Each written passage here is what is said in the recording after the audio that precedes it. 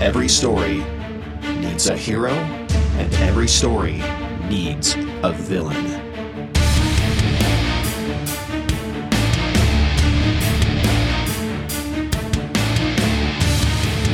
It has been a while, and I apologize to anybody that has been supporting this show. This is now episode number 37. It more than likely will be the last episode of the year. It took a while to get the next episode out. I moved and had to get everything set up, and a lot of it was attempting to find the inspiration for the next topic, which is, I always have a list of topics, but I like to go off of which one feels right at that time. After we did the interview with Kane from the Amenta, I knew I wanted to go back to hitting on some topics dealing with psychology, shadow work, things of that nature before we got another guest on. And here we are. Welcome to winter. Not officially. It starts on the 21st of December, but pretty much around Halloween, it starts setting in pretty thick. Fall in Seattle and winter basically kind of merge around Halloween. It never really snows here more than a few days. It's basically Gotham City from here. It's basically Gotham City from about that point all the way to March. Admittedly, though, I love cold weather. I love rainy weather. I can wear as much black as I want to wear, and I never overheat. Hoodies all day long, beanies, toques, anything basically long, pea coats, heavy black clothing to feel very comfortable in. I sleep great, sometimes a little bit too much. I love the sound of rain, especially when falling asleep at night. I like warm drinks. I drink a lot of coffee this time of year. It feels like the weather equivalent of metal to me, if that makes sense. With it, though, it triggers my depression pretty hard. Now, I'm already afflicted with what they call mild depression or dysthymia, which is basically a longer lasting, stewing, mild depression.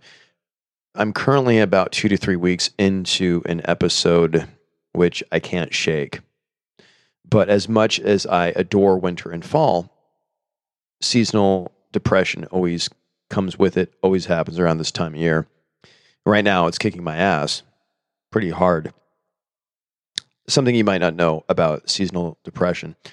It can happen in the summertime, too. I also deal with that in the summertime. So think of it in terms like this. Too much sunlight actually turns off melatonin production, which drives your sleep-wake cycle. Now, in the winter, it stays dark a ton, which lack of sunlight, lack of vitamin D can definitely affect your dopamine levels and everything like that, which makes you want to, sleep a ton. In the summertime, longer daylight hours basically fucks with your sleep factory. In the summertime, the heat, humidity, it can elevate those levels of anger and anxiety in some people if you suffer from seasonal depression. I know from my own experiences, summer is my least favorite time of the year. There's positives, of course, longer hiking hours because there's more sunlight. Warm sun feels great. Excruciatingly hot, muggy weather does not, but warm sun does. Generally, most people are in better moods during the summertime as well. But in heat, you can only strip down to some few clothes in public, where in winter, you get to dictate your layers. If it's cold, you just put another shirt on, you put a hat on until you're feeling warm. Summertime, you can walk around an apartment naked and still be just uncomfortably sweaty. I dislike overheating immensely. It makes me aggravated, frustrated. I can't sit still. I can't focus. I can't get work done. And it triggers anxiety attacks in me, basically. So with various seasonal issues and my own depression symptoms and episodes, I have been living with the roller coaster of this for years. So SAD, as it's called, or seasonal depression. It affects women more often than men, but men generally are reported to have harsher symptoms.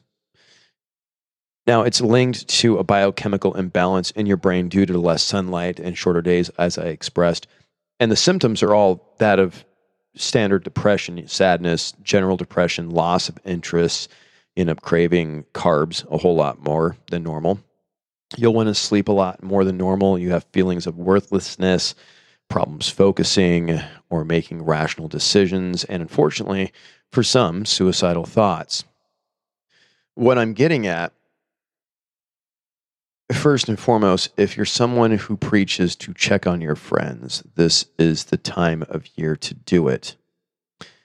Especially those you know who already suffer from depression year round. This is a time of year that those people will suffer in silence a lot more than you think. Because if there is a time of year our shadows end up rearing their ugly heads, it's going to be during the marketing machine of Christmas time. Ads bombard people already that are questioning their self-worth on buying and spending and having to get gifts and spreading themselves very thin. Those who don't have much family or many friends are overrun with commercialism about being with the ones you love. And even as a non-religious, non-Christmas guy, I still manage to get sucked into it a little bit when my depression is at its peak. Dysfunctions and insecurities can overwhelm anybody trying their best to deal with all of it. And the door swings both ways. People who do celebrate can be overwhelmed by just trying to do a million things, a million tasks, planning family gatherings, trying to make sure that they are getting everybody into one place, making sure that they're having Christmas dinner cooked on time, making sure they're pleasing everybody. It can happen for both types. People that feel very alone.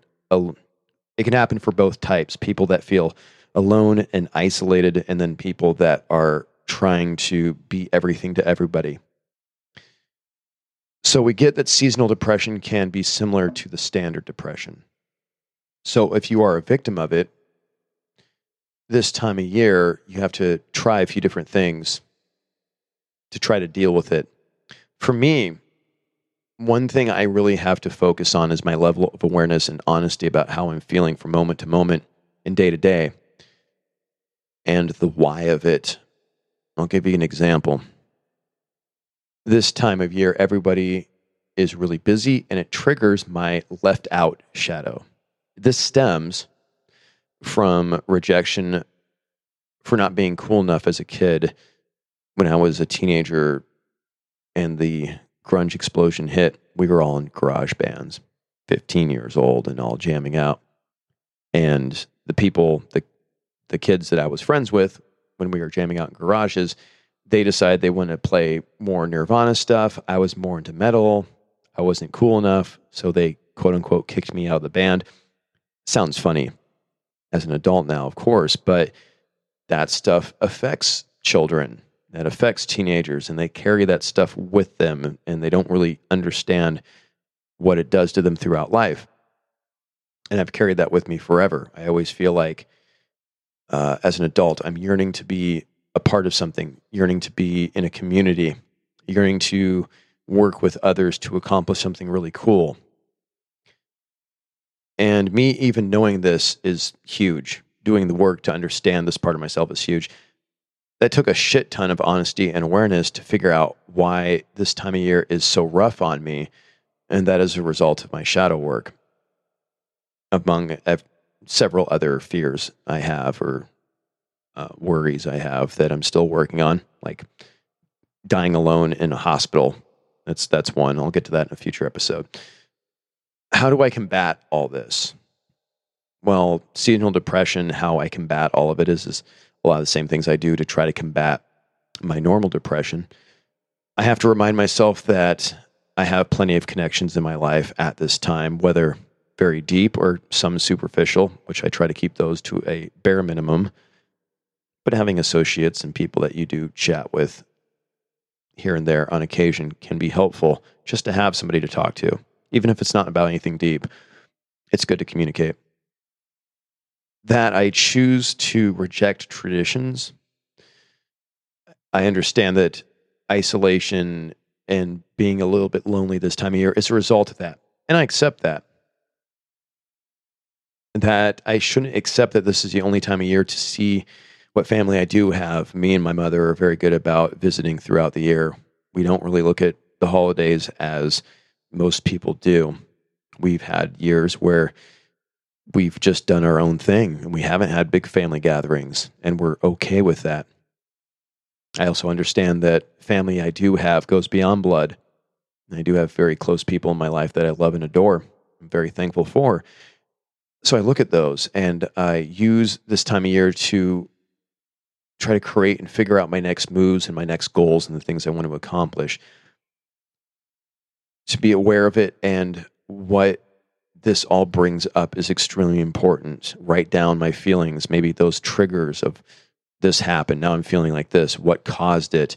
To be honest about where it's coming from and why, and to embrace it and tilt my head a little bit so I can see how I can maybe use it as a positive. As hard as that can be, people with depression out there know this. They can try. It's not always easy. You won't always succeed in the way that I'm talking about. I know you talk about it and it sounds easier said than done. Trust me, I've failed many times trying to tilt my head and look at my depression and see if I can get a positive out of it. So it doesn't work with everything, but I know I have to do the work regardless. And navigating depression is tricky. You can feed that beast and make it worse. This time of year, so much stuff can come up, especially if you're dealing with all the symptoms and feeling overwhelmed. But start with writing the shit down and looking at it with those honest cataracts. I've had to face that this is a part of me. Every year I have to cope, deal with it, but I also get the whole year to try to work on ways to improve how I deal with it to lessen the impact. And in turn, it gives me more ways to do my shadow work to brace for that impact when the episode strikes. And I know that light therapy, vitamin D, working out, tanning beds, those are all nice little ways to have a few moments to breathe and feel like things will be okay for the short term. I'm always going to preach on this little podcast that if you're way down in a depression hole, get counseling, see a therapist. Don't try to solve your problems via shit on YouTube. It's good to listen to this stuff because then you don't feel so alone. But realistically, you got to do the work with a therapist and counselor if it's really deep rooted. Always. I'm learning that for people like me who choose not to drink or do drugs to cope, constructing systems and identifying triggers and building better habits of coping are very key for me. I mean, this is really the second episode where I've talked to open ears about my depression. I think we should normalize talking about depression. So many of us are afflicted with it, and we need all the support in the world, and most of the time, we will never ask for it. So I wanted to kind of keep this episode short. To all my afflicted friends and folks out there, any of the faithful 14 are afflicted with depression, let your best people in your world know how you're doing. If they're really your best people, you won't be a burden to them, no matter what your brain tells you. Ask them, can we talk? I need a minute. Even if you think nobody cares, somebody does. I go through it too. Depression hits. Nobody cares about my problems. Nobody cares about my problems. You tell yourself that over and over again. This time of year when it's dark and gray and stormy out and these things can escalate and feel like a bear, this is the time where connection can help, even when you think that nobody gives a shit about you. And if you have people who are all talk when it comes to being a support system, but they're never there for you when you need to talk, get rid of them. Get new people. Find people that are dealing with the same things you are. Lean on them a little bit. And the people listening that don't suffer from depression, your friends are out there that are, be there for them as well. We're all in this together this time of year. It's crazy for so many people on so many different levels. Seasonal depression, though, it is a monster for many. So be there for each other, because after all, isn't that what the holiday spirit really is about?